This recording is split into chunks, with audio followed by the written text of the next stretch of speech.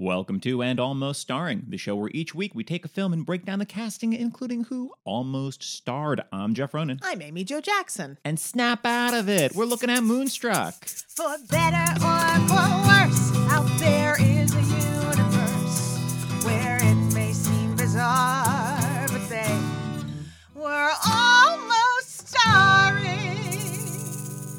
Amy Jo, how are you doing today? I'm doing pretty good. Oh, Jeff, boy. how you doing?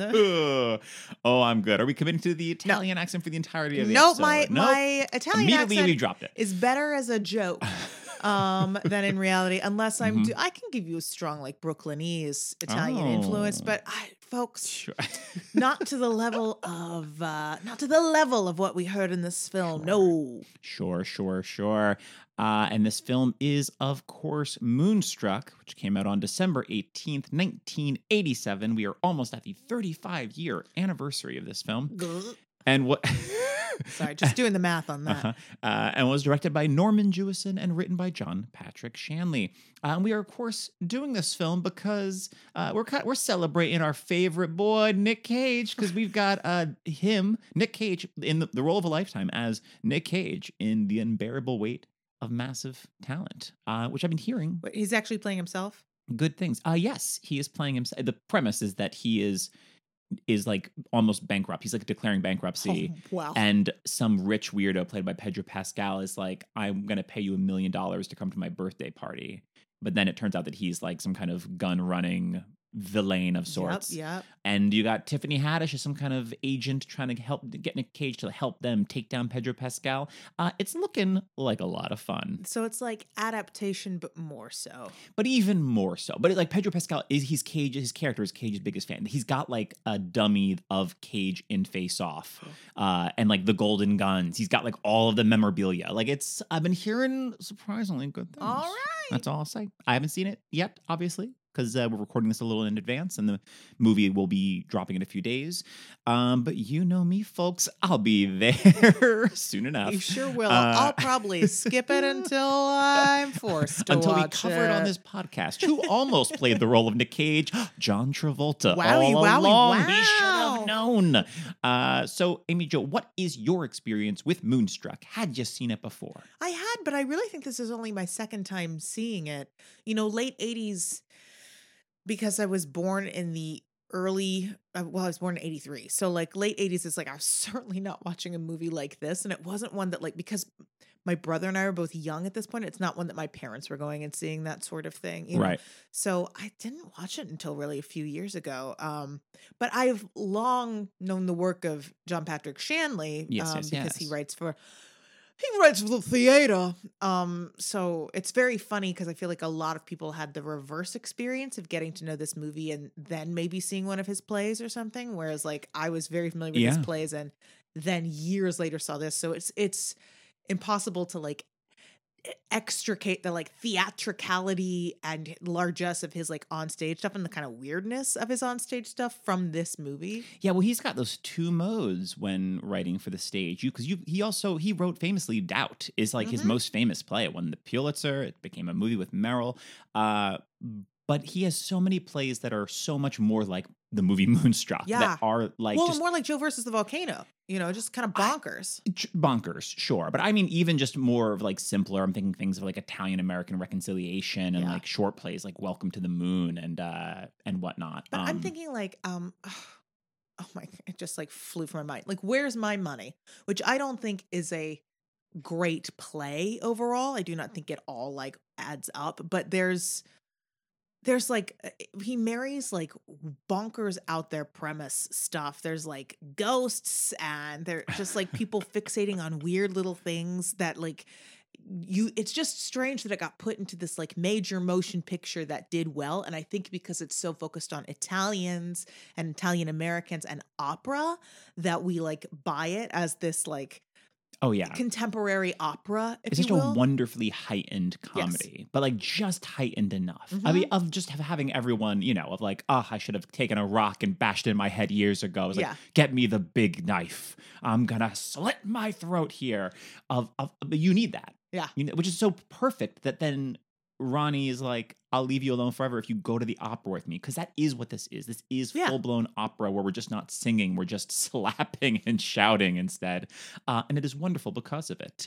And I also only saw this once before. In college, I saw this with a friend randomly, and I honestly couldn't tell you one thing about it. I don't even remember if I enjoyed it. I believe I did, but that was it. I never saw thought it- to revisit it. Never and I would totally be down to rewatch it. I could rewatch this again tonight. I Yeah. thought it was so fun, so charming. I've watched it within the last 10 years or so. I watched it, and I like when we sat down, you were like, I don't remember anything about this. I was like, I remember I really enjoyed it. And then as soon as it started, with the Dean Martin, it goes and I just started going, in Napoli. Like I couldn't be stopped. Apparently, it was supposed to open with music from La Boheme, from the opera. But Sure. then the test audiences were getting antsy, and they were like, is this some kind of art Highfalutin. film Yeah. that we got tricked into seeing? So then they switched it to, That's Amore is perfect. oh yeah. It immediately you're like, we're in Italy. Oh, well, maybe we're not, but like we're in an Italian state of mind. It's like that's what's so great about like a Dean Martin number like that, is it's like it's so American and it's so Italian, which is exactly what this movie is, So I feel like you know what? Good on those test audiences for rifling through. Good on for them. screwing it up. The only time we'll ever say good on them test audiences. Yeah. So spoilers ahead. If you haven't seen Moonstruck, you haven't seen it in a while, here's a brief-ish synopsis. We meet Loretta Castorini, Cher's character, who is The character. who is a widowed bookkeeper, I believe. I believe it's Yeah, a she profession. We get like seems one to- little scene early on.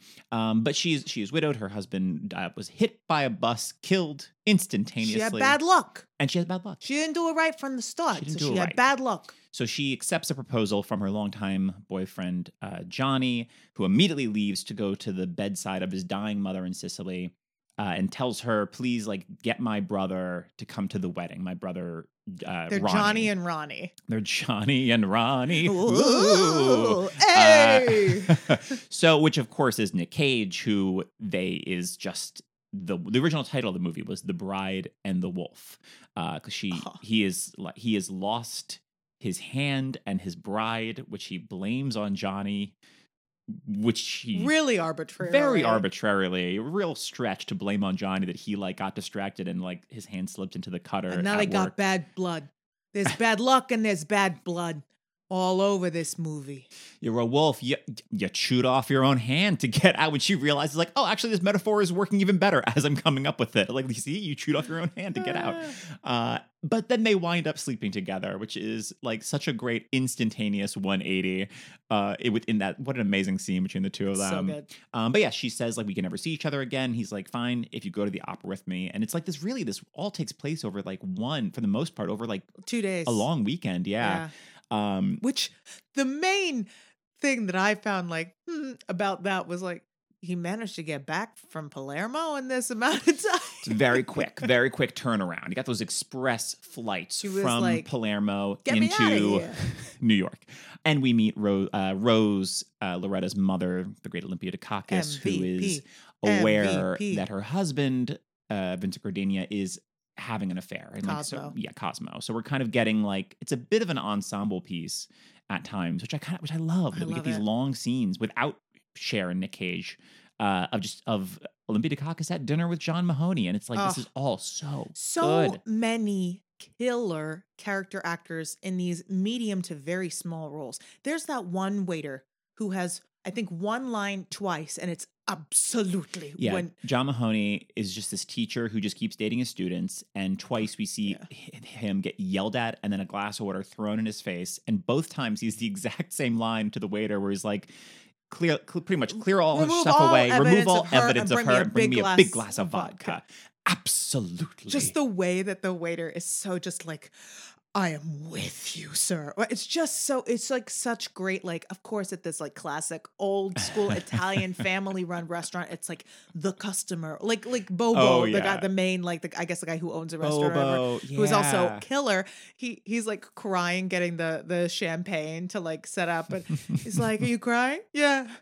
a good bachelor customer for 20 years. And it's just so good. But like there's the old woman at the airport who's just like these people with like one scene, like And they crush. just everyone. There's not a false note in the film. And Not it's like a one. people could be a little more careful in how they cast, and you end up with something like this where it's like that waiter saying absolutely gets a laugh both times. Yeah. And it's like you didn't have to cast someone that good, but isn't the movie much better for it? It sure is. And you know why? Because the casting director of hey. Moonstruck was Howard Feuer. Feuer has also cast such films as Philadelphia, Groundhog Day, Dead Poets Society, and previous episodes, The Silence of the Lambs, To Die For, and The Truman Show. This Okay. guy can Kills cast. it. Kills it. Kills it. Good job. You know what? Good job, Howard. Let's move on to some of the actors who were almost cast. Some of these people may have auditioned, some may have just been discussed by casting. This is all subjective. And as always, I've looked up all the actors in advance, and Amy Jo is hearing it along with you, listener, for the very first time. So let's kick it off with that Loretta Castorini, played by Cher. Amy Jo, your thoughts on Cher, and who would you cast if you had to cast someone else?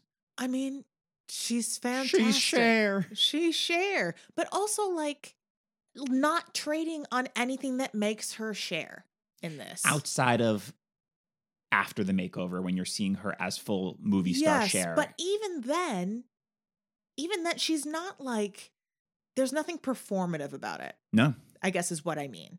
And it doesn't, she just like leans into, even when she's looking glamorous, like just she's so rooted. You never for one second are like, now how is this like shining star still living in this house in Brooklyn kind of thing, you know? Like Right. she's just so good. So yeah, I think she's great. I say good job, Cher. But Cher says no. Cher's like, I don't want to do your stupid movie. So what are you going to do? Who are you going to cast? I'm going to look at a long list of Italians. Is Okay. what I'm going to do, which is basically all I did for this entire. So, okay. Same. Age, very different Oh, vibe. I okay. mean, completely different vibe. But would it also be funny, and would she handle the comedy deftly? Mm-hmm. Liza Minnelli. Oh, of course you would. I would love that, Liza Minnelli. Now she's someone who's very performative, but it also always feels lived in. Like, Yeah. you know, she's hilarious as we know you. Right? No, she would be hysterical. Yes. It would be amazing. Different vibe, closer to what Cher is doing. Why not go with Carmela herself and get Edie Falco, who, as we know, Yeah. can bring the thunder when Yeah. it comes to acting. If this were made like 15, 20 years earlier, like Anne Bancroft, Oh. I just wish I sure. saw in more things. Yeah. And then a little bit later, well, she is very funny. So what am I talking about? Marissa Tomei. Oh, yeah. I was like, I'm just thinking of her more recent stuff. I'm like, well, she's so tragic. Oh wait, she won an Oscar literally for being the funniest person on earth. Marissa Tomei. And then this is who I think if they were going to remake it today, who would be first in line. I'm not saying I feel like I know the exact same person as you. I think, should we say it together? Yes. 1, 2, 2, 3. 3. Lady Gaga. Okay, that was good. Well, you know, there could be 100 people in a room. But only as- one of them is a like single named pop star with intense, immense celebrity and extreme Italian roots. There you go. I also was like, you could do Edie Falco if it was made a little later. You could have done a Lorraine Bracco. This is She right did around cross my Goodfellas. mind because she's funny too. And same Marissa Tomei and Lady Gaga. It was all the other ones I could think of. So Norman Jewison, the director, always wanted Cher. Like that was his like number one. We gotta get Cher, which is great because she was not considered. You know who's Italian that neither of us said? Who? Madonna. Because you Oh. know what? No, thank you. No, not for me. No, Not for me. no. Not my Moonstruck. Hashtag not my Moonstruck. No, I mean Cher is also not Italian, but she she slides gives into, it to you like she's she is. given it exactly. She slides into the role so well. It really is. I mean, she's great in all the post makeover stuff as well, but there's something like all the pre makeover stuff With I the think is so good grays with the and- grays, but she's got like, it honestly did remind me of, because I've seen it more recently, Lady Gaga in A Star Is Born. Now that's also why I was like, they'd probably get Lady Gaga if they were to do this again. But she's just so good. And it might be, I don't. I mean, I think she fully deserved because her and Olympia Dukakis won the Oscar. I think she fully deserved it, but I wonder if it's also seeing her be That people are so so surprised. normal. Yeah. Even though this wasn't, she'd already been nominated for an Oscar for Silkwood at this point with Meryl. But yeah, she hadn't made a movie in a little bit, I think. And then this same year, she had Suspect with Dennis Quaid and The Witches of Eastwick. I think all this year. So Wow. this was kind of like a big return to the movies for Cher, but she was not considered like a huge box office draw at the time, film-wise at least. So it's a little bit like, we're getting Cher, is this gonna work? And it worked so well. This is the thing. When I work with actors when I coach actors on Shakespeare, I find a lot of like musical theater, and I've probably said this on the pod, so forgive, but I find like a lot of singers and musical theater actors in particular have this like inferiority complex. Like, oh, I can't handle complex text. I'm like, you can handle size though. Like singers are used to like, like you're carrying a big emotional weight to put a song across. So you're not afraid of that heightened quality. And Shanley is heightened text. Like for a long time in my 20s, I was really uncomfortable doing contemporary plays, but I could work on Shanley because I was like, no. The style is pitched so high that it doesn't feel conversational, chatty, like normal day to day. Like it's so heightened. This is like Greek tragedy acting. Which I feel like actually for a singer who can act like Cher is a great fit because it's like, well, I'm not afraid I'm going to be too big. I'm going to make it work, you know? Yeah. Everything I love, but all of that like climactic scenes with Cage, like in the kitchen. That scene in the kitchen is so good. And the way that they, and I'd forgotten this until we were watching it again last night, the way that the two of them in that context seems so like they fit so well. And then Johnny comes in and he just seems so out of place. Whereas it's like Cage just like belongs there immediately. The family seems comfortable with it. It's like such great acting from everybody. Yeah. And it's just like, oh yeah, they all belong around the breakfast table together, you know? Yeah, I didn't mention in the synopsis that it ends with Johnny comes home so early because his mother had a miraculous recovery. But because of that, he's now afraid that if he marries Loretta, his mother will die. So he's like, the wedding is off. So, and like Ronnie's like, great, Loretta, will you marry me? And it's like, can we borrow that ring? Where's the ring? Right. So they take the ring from Johnny, and this great grandfather character who really is the MVP. He's just so like crying, and they're like, "What's wrong? What's wrong, Grandpa? I'm so confused. I'm confused." Oh, would you crack up? Such a good reveal. So, though it might seem, of course, in retrospect, this is going to be a big runaway comedy hit, it would win Oscars for lead actor, lead actress, supporting actress, and screenplay. But at the time, none of them were really convinced that this was a hit, especially Cher. While filming between takes, she motioned to Olympia Dukakis that the movie was going to be a dud, and she thought that she was giving a bad performance. Which just goes to show, getting a Razzie. Just goes to show that we are our own harshest critics, and sometimes we can't see, especially in film, when the movie's made in post, the movie's made in editing, that it can be difficult to know if, like, especially is any of this going to work? That's bigger, where it's like it can be so much more embarrassing on film than on stage, where it's like, oof. Yeah. You're in the wrong movie. Yeah. Well, let's see who was not in this movie at all, which right off the bat, John Patrick Shanley wrote the role with Sally Field in mind, and she turned it down. Interesting. I can't see it, but she does, like, I think of like Soap Dish. That's the same pocket. I'm picturing on Soap Dish them doing a soap opera version of Moonstruck with her as Loretta and as Ronnie, Kevin Kline. Well, he is on my list if it was Irish. So there's one of my Ronnie's gone. Well, that's why it's for Soap Dish, which is why you have non-Italians. I don't know if Sally Field is Italian or not. I would doubt it, but what do I know? But if this was made, I mean, today, Sally Field is Rose. Sally Field is the mother. I think that temperamentally that she would be beautiful. I mean, it's basically Steel Magnolias, you know? Yeah. Demi Moore was considered. All right. Yeah. It's not for me. I get it. She's stunning.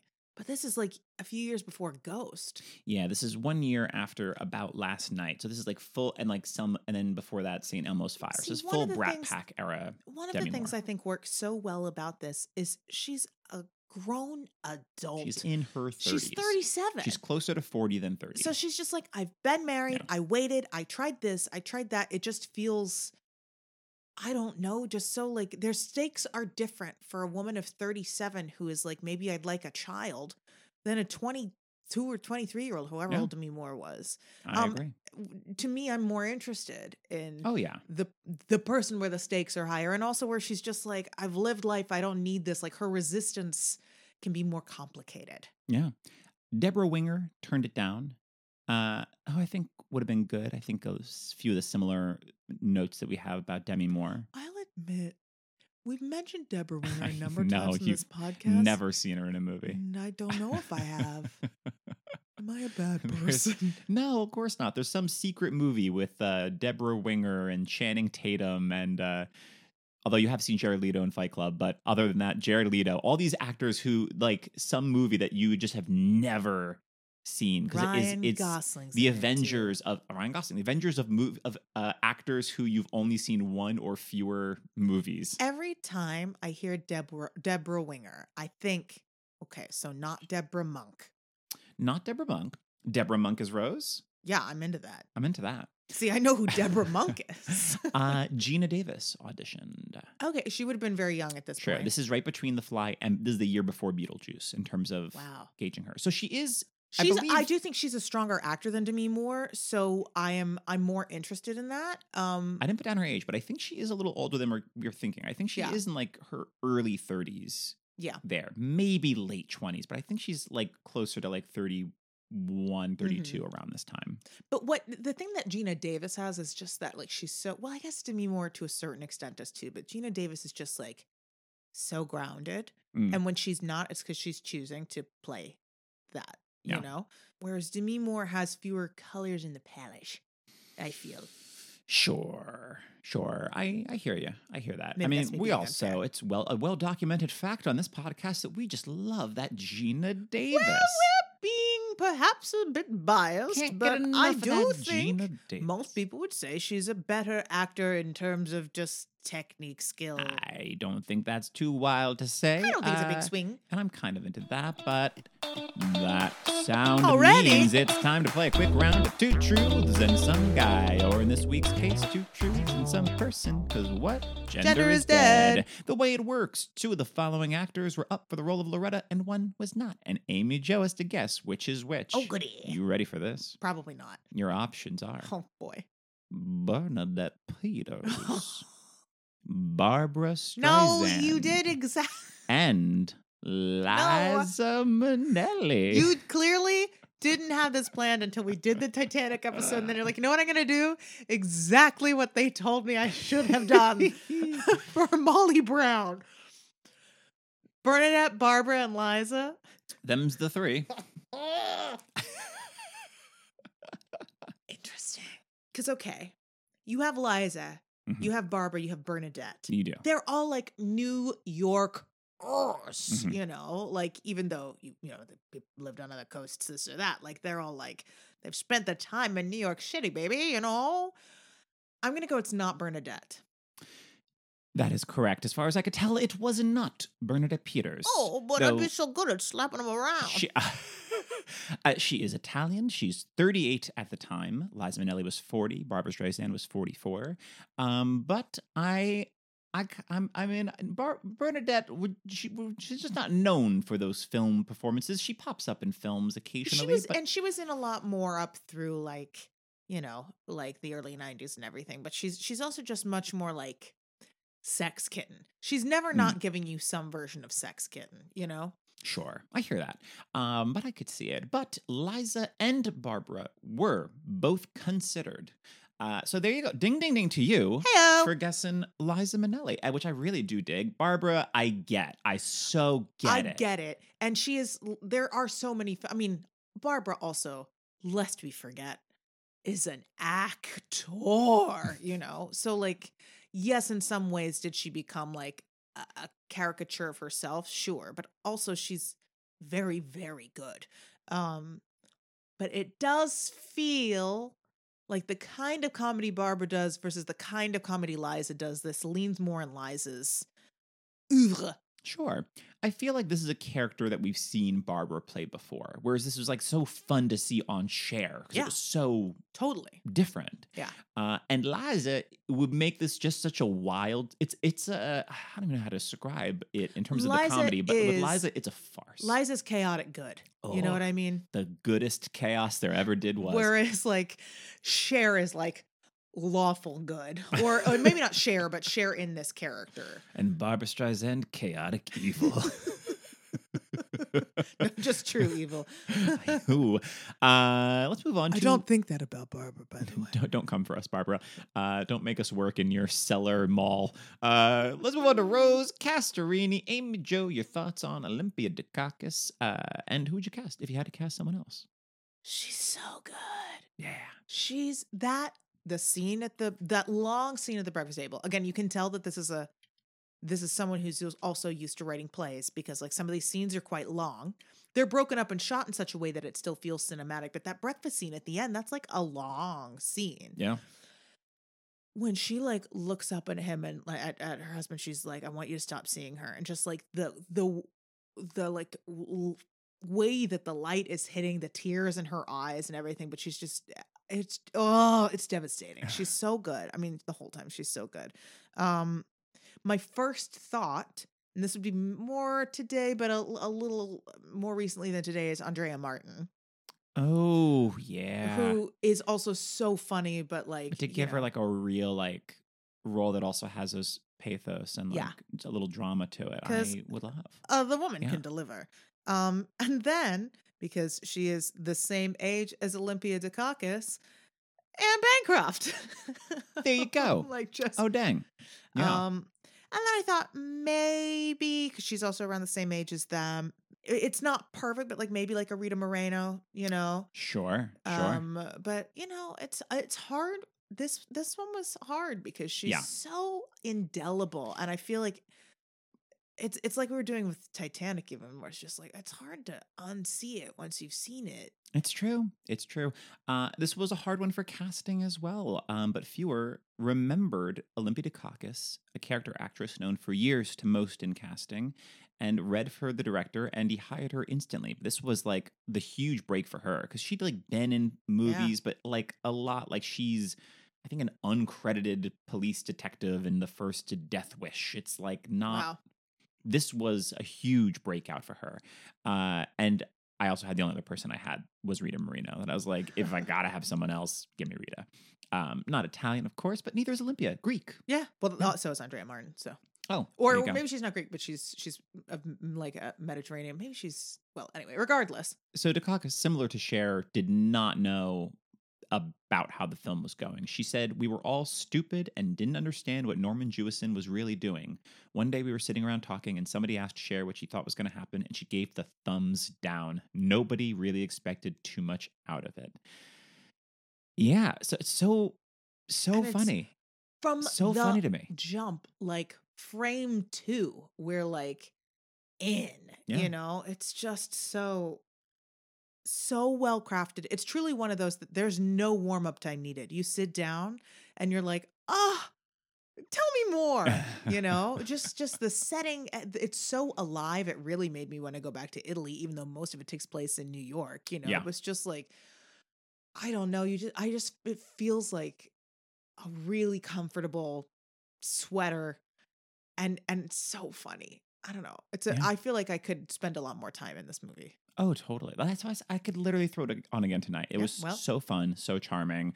But a ding, ding, ding to you, Amy Jo, again, because Anne Bancroft was considered, Work! but her fee was too expensive for the Well, movie. she was at that point, Yeah. you know, huge. Yeah. And Olympia Dukakis is like, nobody knows me. Nobody Worked knows out me. for everyone except for Anne Bancroft. Well, sure did. Although I'm sure Anne Bancroft was Was doing doing fine. just fine. And Maureen Stapleton was considered, Oh, but was okay. also That's considered too great. expensive. Yes, also a big star at that point. Yeah. But she's great. Yeah. I'm digging it. And finally, we have Ronnie. Amy Jo, your thoughts on Nicolas Cage and who would you cast if you had to cast someone else? So here's the deal. I did have a different experience of him this time than I did the previous time watching it. And I think I've just seen too many bonkers Cage performances to eradicate them from my mind.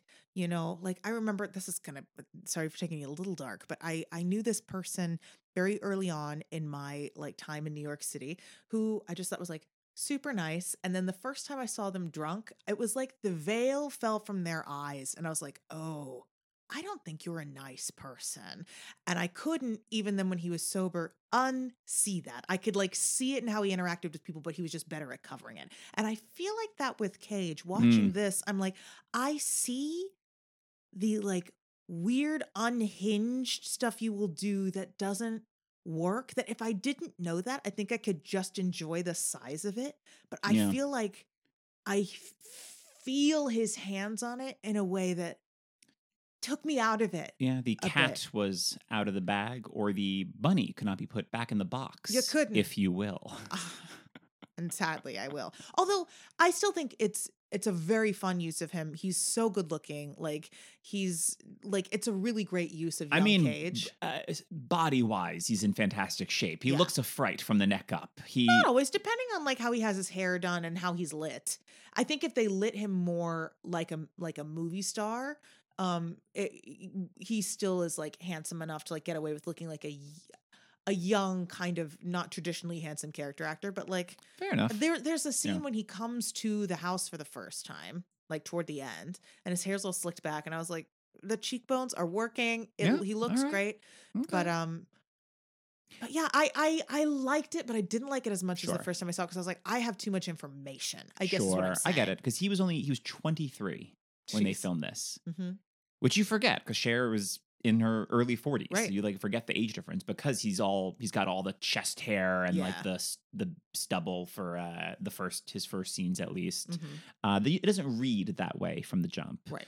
Because I think like Dana Aiello as Johnny is like 30 something years older than Cage. Yeah. Who's playing brothers.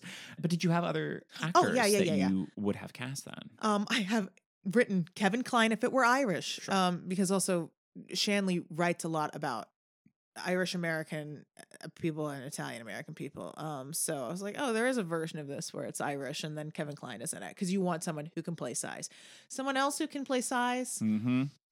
This, if it were made in like 10, 15 years earlier, are you going to be shocked to hear me say Raul Julia? Oh, I am a little shocked because to me, I'm so used to him as like a calm opposed to like that level, like a frenzied, the wolf. Yes, but I think of like a feral. I just don't him think in the feral. 70s. Like, yes, Sure. I hear what you're saying. There's like more control. There's a there, lot but that I've like, not seen of his. yeah, but also like I'm thinking this is so niche.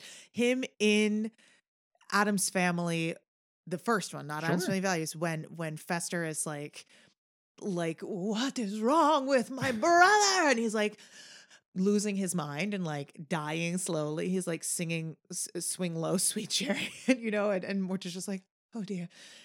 He does do frenzied. It's just very particular. That's true. That's true. But you know what? I'm down. Believe again, he has the theatricality. Oh, as we know. absolutely. My other thoughts are this is someone that Shanley wrote for a fair bit back in the day, is John Turturro. Yeah. So I I thought of was him, thinking that, yeah. and also like a Bobby Cannavale. Obviously, more that was recently. like top of this was Just makes made a sense. decade later. Who else? Top you of the know? list. Yeah. And then I thought, although I think this person also, even when they were much younger, like was never a leading man type. But like Chaz Palminteri, Yeah. I'd be interested in. I don't know. He doesn't tend to play this kind of largesse, but also, I haven't, I didn't see him on the stage when he was younger, but he, Bronx Tale Yeah. was a one person show he wrote for himself, so. Totally. Yeah. I don't know. I mean, I love Cage. He's always caging out. He's always doing his own He's thing. always in that cage rage. It feels weird. It works for the movie because it's so weird. And because you need that, because it's so sudden. It's like a scene and a half, and now these two characters are going to bed. And it is so like, it's like a bride without a head, a wolf without a foot. Mhm. And he just throws the table over, grabs her up, and kisses her. And then she's just like, wait a minute. And then kisses him back. And he hoists her up. It's like, where are we going? Son of a bitch. Where are you taking me? Bed. And her head just drops. Drops. I mean, all of that. She's like, fine. Okay, take me to bed. Like, take your revenge out. He's like, what about Johnny? Take it out on That's me. so Take your funny. revenge out on me. Leave it so there's nothing but the skin over my bones. But you need someone that is so wild that you're like, it could only be happening in this kitchen Yes. between these two. And he's certainly a live people. wire in that sense. He's a live wire. I mean, you know what really helps is that first scene with him when he's like down all sweaty at the ovens, going through his monologue about Johnny's got his hand, Johnny's got his bride, is the girl that's in Yes. love with Cage, who's Again, like tearing up. Small part, killing it. But that so helps. If it was just him and Sherry, you'd be like, what is this weirdo? But you see the other guys like, ooh, I don't want Yes. to. Ronnie's having one of his moods. And then you see this girl like tearing up over his story. And that you're like, oh, other people aren't looking at this person Yeah. like a crazy person. Other people are like, With this compassion. poor man. And honestly, even if she didn't have the line, like, I love him, but he'll never know, like, I would still know that. Oh, She is she didn't need a giving it line. to The me. line is the cherry on top, but Yeah. she was so good, she did not need a line. She's just so rapt at his monologue and then tearing up, whoever that actress was. Also, I'd mentioned because he seems to be missing a tooth or two in the side of his mouth as Ronnie. Also, I was saying he looks a bit of a fright from the neck up, especially in those early scenes where his hair is Well, wild. yes, he's been working in the ovens. Near the but ovens, not he had two somehow baby teeth, which I don't know how he still had baby teeth, but he had He was just a two- little baby. For the movie Birdie in 1984, he had two baby teeth pulled without Novocaine to get into the mindset of his No. veteran No. character. No. So I wonder if he just had like a fake tooth like put in that he was able to easily take out, and he Yeah. just kept it out for this to give him more of like a wild animalistic look. I honestly don't know. I'll also say his accent's bad. Was he doing an accent or is he just doing a voice? He seems to just be doing like a deep. But the thing is, Voice. everyone else is giving you like Italian American from Brooklyn Mhm. to varying degrees of not of success, but of varying like thicknesses.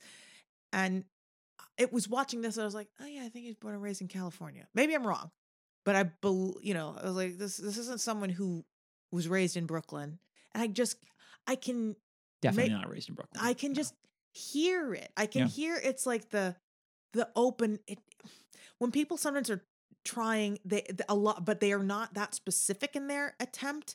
A lot of other sounds will infiltrate based on what they've heard. So there's some sounds that feel like they belong in like a southern accent, which doesn't mean, I mean, there's sounds like, I think of like South Jersey, Philadelphia. There's certain rural, not Philadelphia, rural Pennsylvania that sounds a bit southern weirdly in some of the vowel treatments. So like there's definitely stuff I don't know. Yeah. But it doesn't sound like everybody else's. That's what I'm saying. And there are certain kind of like instead of I or I, there's just, it just feels weirdly not as quite in the same pocket as everyone else's. And that, I think, now that I'm saying it, that took me out a little bit too, just because I was like, shouldn't you be able to do this? Well, the voice is almost even worse. Because going along with the wolf theme, Cage wanted his character to speak like Jean Marais in the black and white Beauty and the Beast. The French one? The French one. La Belle et la Bête? Yes. So he said, quote, he had that accent and his voice was very gravelly. And I thought of my character in Moonstruck like a wolf who spoke with a growl. And so I was talking like that in the movie, and I got a call from the director, Norman Jewison, and he said, Nicholas, the dailies aren't working. And then I started hearing names of other actors, and I thought I was going to get fired. I had to quickly drop the Jean Marais.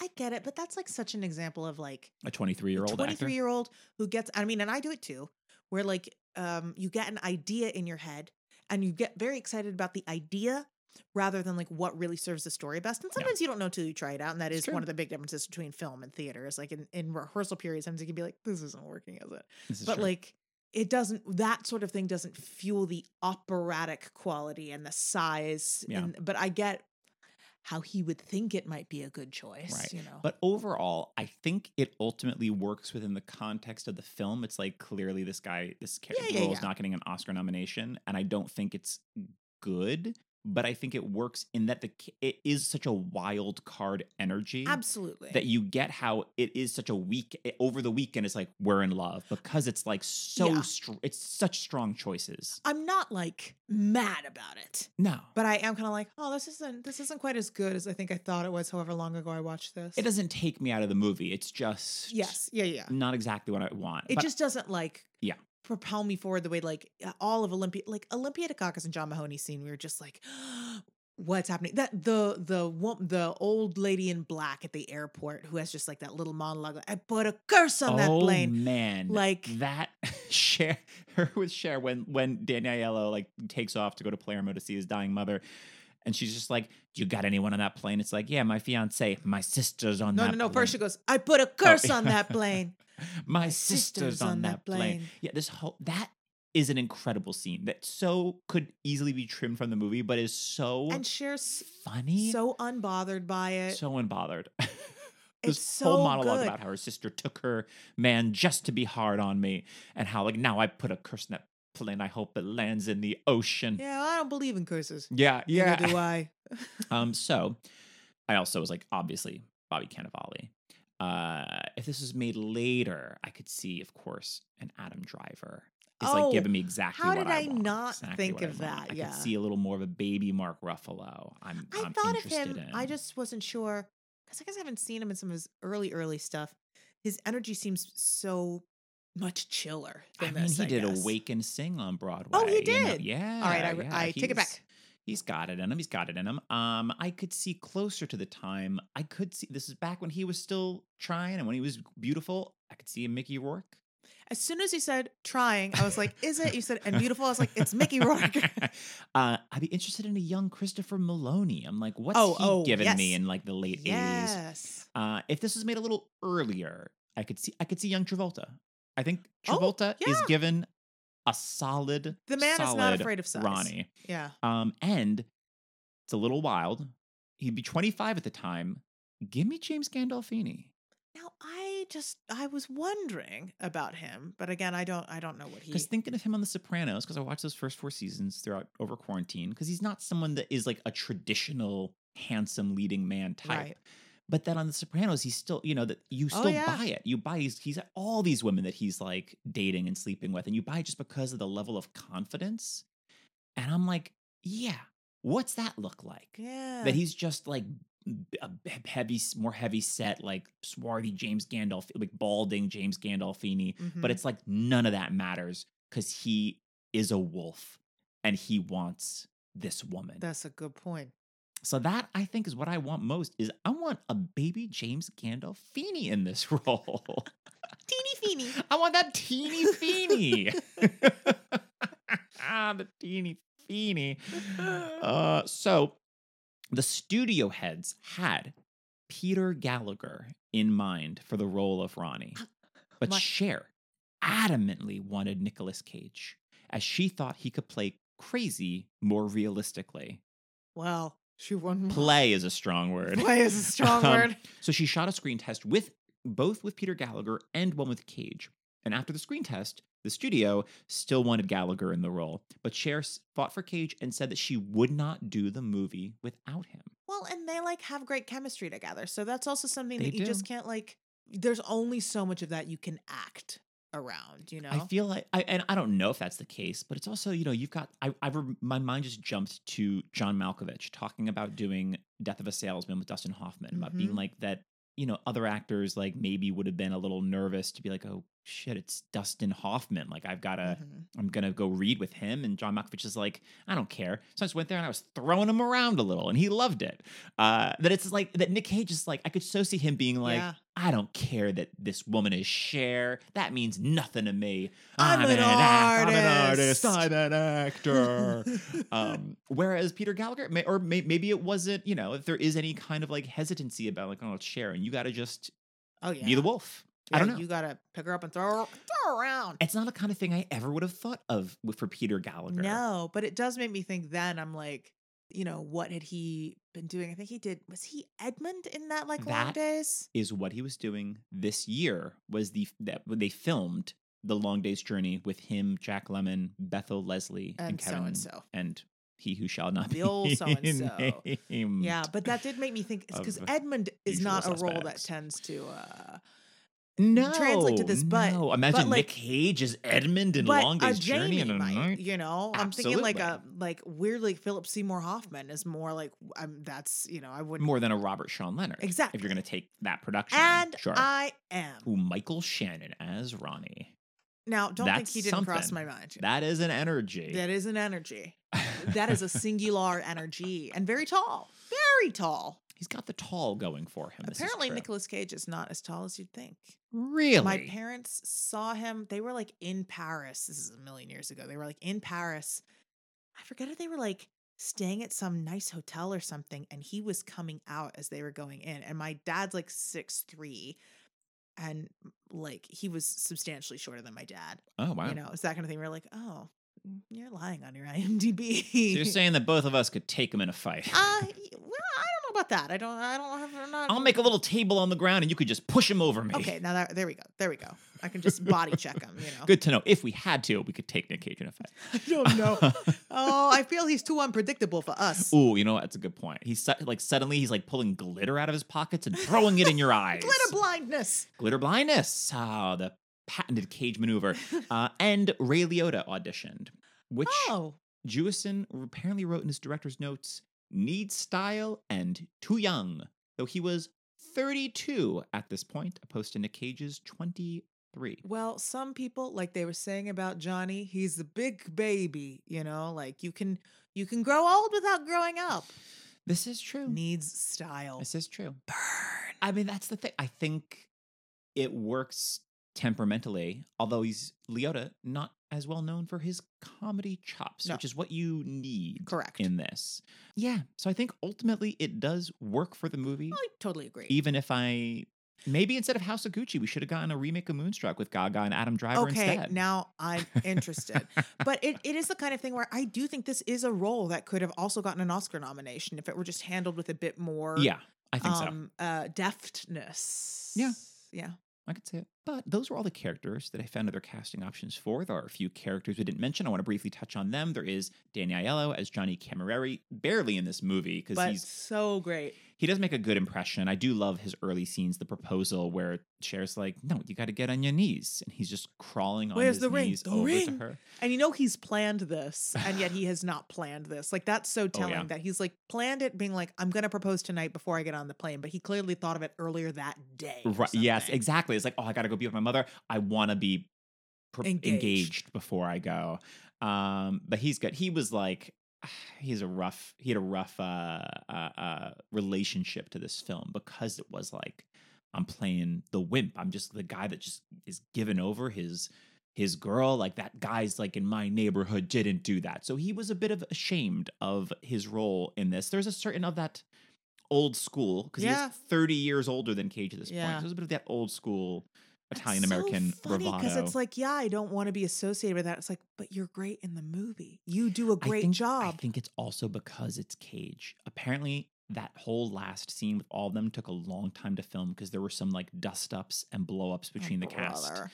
And with him and Cage of just being like, just say the lines, like just be a professional and do your job to Cage and feeling like I'm losing my girl to this kid. Opposed to like about being like, what woman is gonna leave me for Nicolas Cage? Well, the way they have him costumed in the movie, a lot. Yeah, but I think he does great. Oh yeah, I think think- I would not know that Yeah. he's not performing any kind of shame. No, That no. not any kind of shame that is to do with the role. You know. We have Vincent Gardenia, who is our other person that was nominated for an Oscar. There are 3 acting Oscar nominations, and he was the third as Cosmo Castrini, which is he's great, but it is a bit surprising. It just feels like a bit of a small role, I know, but or not a showy role. It's that moment where he like stands up, slams the table, and sits back down. It's like that Yeah. kind of. It's very lived in the Yeah. performance. You know. Yeah, this is the year after Little Shop of Horrors, which is what I mainly know him Yeah, from same. as Mr. Mushnick, and he's so. I don't even know if I recognized him. I didn't at first. Like, I was the like, first wait, time who's I this saw actor? it. Like that's Vincent Gardenia. I was like, oh, That's a really good mark is that he is so different between these two films that came out a year apart. But yeah, he's great. Mhm. He's great, that Vincent Gardenia. and John Mahoney, who we've talked about, but Ugh. he makes a meal out of this Yes. limited screen time. And when it, when it cut to him for the first time in that very first scene where he just says like that one line, I went, "Oh, what a baby!" When he's clearly his hair is 50. silver. His hair is 50. gray. But I was just like, "Oh, little baby John." And then I stopped myself. I was like, but he does look quite young compared Yeah. to many other parts. Well, But sure. it's also, I think it's just that thinking about them on the sidewalk at the end of when 'Cause- he yeah. and Olivia Dukakis have like Olympia Dukakis end up having like an accidental like dinner date because it's like they're Because both she eating takes herself alone. to dinner alone because Vincent Gardenia's not home. He's out at He's- the Met he's at with the his opera with mistress his Mona.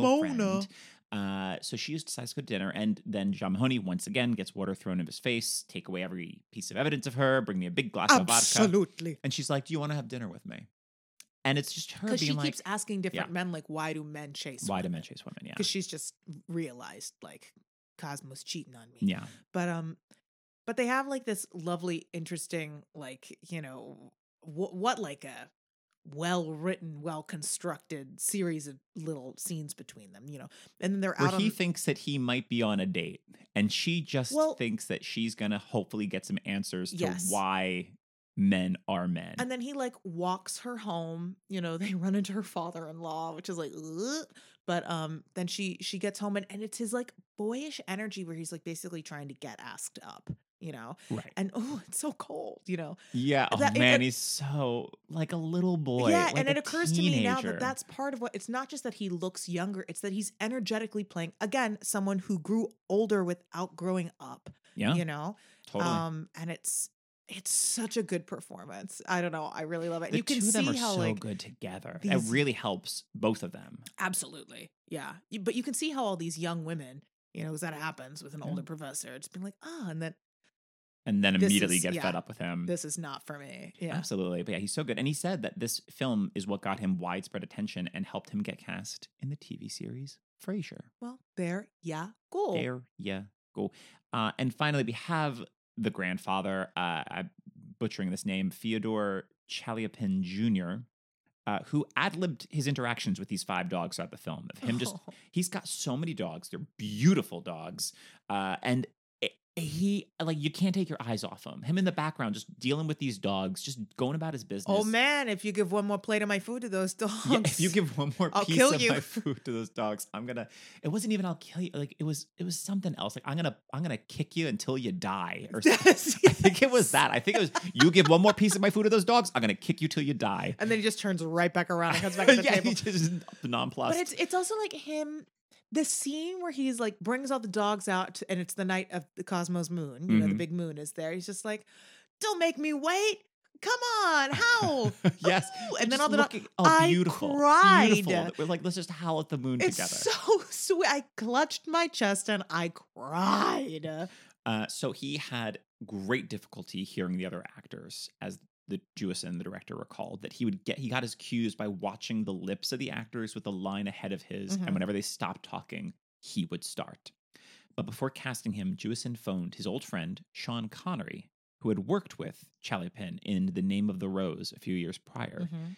and Connery said, "Norman, he can't see, he can't hear, and he'll steal every bloody scene in the film." Oh, I love character actors. I love older actors. I I'm love it. confused. I mean, come on. It's so good. So, Amy Jo, final thoughts. Anything we haven't touched on? Any characters? Because there are. It really is such a cavalcade of like great performances from top to bottom. It's, what? It's like the attention to detail to everything in this movie. So the first scene that we see Sharon, she's working at the funeral home, and that like the guy who is the funeral Oh, parlor director. Tony Azito, who Yeah. I know as the police sergeant in the 80s Pirates of Penzance Broadway show, and then No. these subsequently filmed version Kevin with Kevin Kline. That I've watched a bajillion times. I recognize him from something else too. He's got such a unique face, but like unique face, unique but voice. regardless, like he's in that one scene and he's Yeah. great. But it's the little things like they're having coffee, but because they're Italians, he's using a little Bialetti mocha like thing. That like that's what he's using. They're not using like a regular coffee, but it's just like that kind of attention to detail from the jump tells me like these are Italian Americans, but also like we have like people who have immigrated, we have first generation, second generation. Like it's just that kind of attention to detail leaps off the screen. And then I wrote down a line I had in our exchange. I'd completely forgotten that made me laugh so hard. When they're at the Met and they're looking at those gorgeous Chagall paintings, the huge ones that are there. And she goes, it's kind of gaudy. And then Nick Cage goes, well, he was having fun. The idea of Mark Chagall just being like, I don't know, this will be a I'm hoot. having fun. So I'll end with this. Speaking of Cage, so he was in his early 20s. When he was in his early 20s, as he said to the Baltimore Sun, he wanted to make the kind of movies that are essentially punk gestures. He said, I read the screenplay to Moonstruck and thought I would never pay money to see this film, but my agent insisted I do it, practically forced me to do it. When I saw the finished film, I didn't know what in the world to make of it. That was my era of wanting to make new wave alternative films. And he said, I was in such a state of shock that I had made a sweet romantic movie. I had to go and do Vampire's Kiss right after. If you don't know Vampire's Kiss, listener, do yourself a favor. Immediately. Pour yourself a tall glass of something alcoholic and watch Nick Cage think he's turning into a vampire. And that's why you will be able to see why I had trouble with Moonstruck. Because what have we watched a lot more in this house than we've watched Moonstruck? Vampire's Kiss. I can't get enough. I'm a vampire. I'm a vampire. Amy Jo. Jeffrey, what are you recommending this week? this is a little off what I would normally recommend, but it is spring and it is allergy season. And as a singing professional and voice and text professional, I do get asked a lot, what do you do for allergies? And so I just thought I'd share some. A lot of you who are singers will know some of this stuff. Cher is Loretta. She's always helping. She's always like, don't eat that, eat this, because you're going to go on a plane. Like, you're going to do this. I'm going to be halfway to Sicily. Take this. You'll be sweating. You're just following the thread. I'm just giving you my inner Loretta. Listeners with the inside scoop. Okay, here's a whole bunch of things you can do. Number one, get yourself some apple cider vinegar. Now, this is good for you to like have some of every day. You probably want to have a little bit of it and then dilute it with, I prefer a little warm water. You can do a little gargle with it and then you swallow it. It's good for your digestive health as well. But I find that it really cuts through the phlegm in an effective way. Annihilating that phlegm. Annihilate that phlegm. You can also we have this really great, like highly concentrated peppermint oil that you would never want to ingest. It'd be terrible for you. But you get like boiling water. You'd put a few drops of the peppermint oil in the mug and then you just smell and it really clears up the nasal passages. I find that very effective. Neti potting, of course. A lot of people resist neti potting, but it is very effective. I was one of them, and it sure is effective. Yes, and I have also found so some people also resist it because they've heard about like, you can get like a brain parasite if you use just like tap water. So you need to either use like distilled water that you then heat up in the microwave, or you just need to like, we boil ours and then we'll let it cool and use that. So it doesn't need to be boil super those hot. Brain parasites away. Well, don't use it super hot or that is terrible, but you want to use enough salt. You can compensate by using more salt than hot water if that's easier for you. And then I've also found adding alcohol to it, which you can get at any drugstore, is great, very effective. You're like, whoo, cleans you right out. Steam is the most effective because that's putting moisture directly on your cord. So if you can go to a steam room, or if you just like, get a bowl of like hot water and put a towel over your head, that sort of thing. That if you don't want to buy like a steamer, like you can get at not a steamer for your clothes, for your face. But that's steam that face. Steam that face. Good for your skin. Great for your cords. That's also like, just sitting in a shower for a while. Good. The thing that we would swear by in college was you get throat coat tea and then you put honey in it and a little, like a dash of cayenne pepper. And that is effective. I prefer just taking a spoonful of honey and like swallowing that. I find that very helpful. And then if you do have to sing or something like that and you're like, man, it's so dry in here, having a few potato chips or French fries, that grease, that salt, very effective. And helps, very delicious. And also, you know what? a great excuse to eat some potato chips. So again, a lot of you will know a lot of that, but some of you might not. And, try some of it out. See what you think. These are hot tips from a singing professional, people. We do what we can. Anyway, so those are my spring is the worst with regards to breathing through your nose tips. Love it. Jeff? Amy Jo. What are you recommending? I was also going to recommend neti potting. No, I'm going to recommend a movie because this is a heightened, ridiculous comedy with a big, big heart. I'm going to also recommend a similar film, at least to me, Kajillionaire, which came out a few years ago, new Miranda July movie with Evan Rachel Wood, which is about Evan Rachel Wood, Richard Jenkins, and Deborah Winger as this family who are just like, they're grifters kind of, in that they are just like living like the most minute amount they can. They're just like scraping by, but that's how they like it. And finding like the smallest ways to make money, and like saying of how like, oh, everyone wants to be a kajillionaire, but like we're the ones that are actually like making a living, until they meet Gina Rodriguez, and who throws all of this like tight knit weird family's planet like off the grid, off the solar system. So it's a very heightened at times. It's very weird, but there's just beautiful relationships throughout, especially like between Evan Rachel Wood and Gina Rodriguez, and it starts becoming this very moving like relationship comedy within this very weird, wacky world that Miranda July has created. But I loved it, and it made me cry. So that's what I'm recommending for this week, and that's what both of us are recommending. Da, da, da. Do you have a movie that you'd love for us to break down the casting of? Email us at andalmoststarring@gmail.com and let us know. Are you annoyed not knowing what movie we're going to do till it drops in your feed? What are they going to do? Oh my gosh, you're going to go to Instagram, follow us at @andalmoststarring, and every Saturday, why dang, we'll post what it is. No need to fret. I'm no longer fretting. Oh, phew. Until next time, I'm Jeff Ronan. I'm Mitchell Jackson. And thanks for joining us to see who almost starred.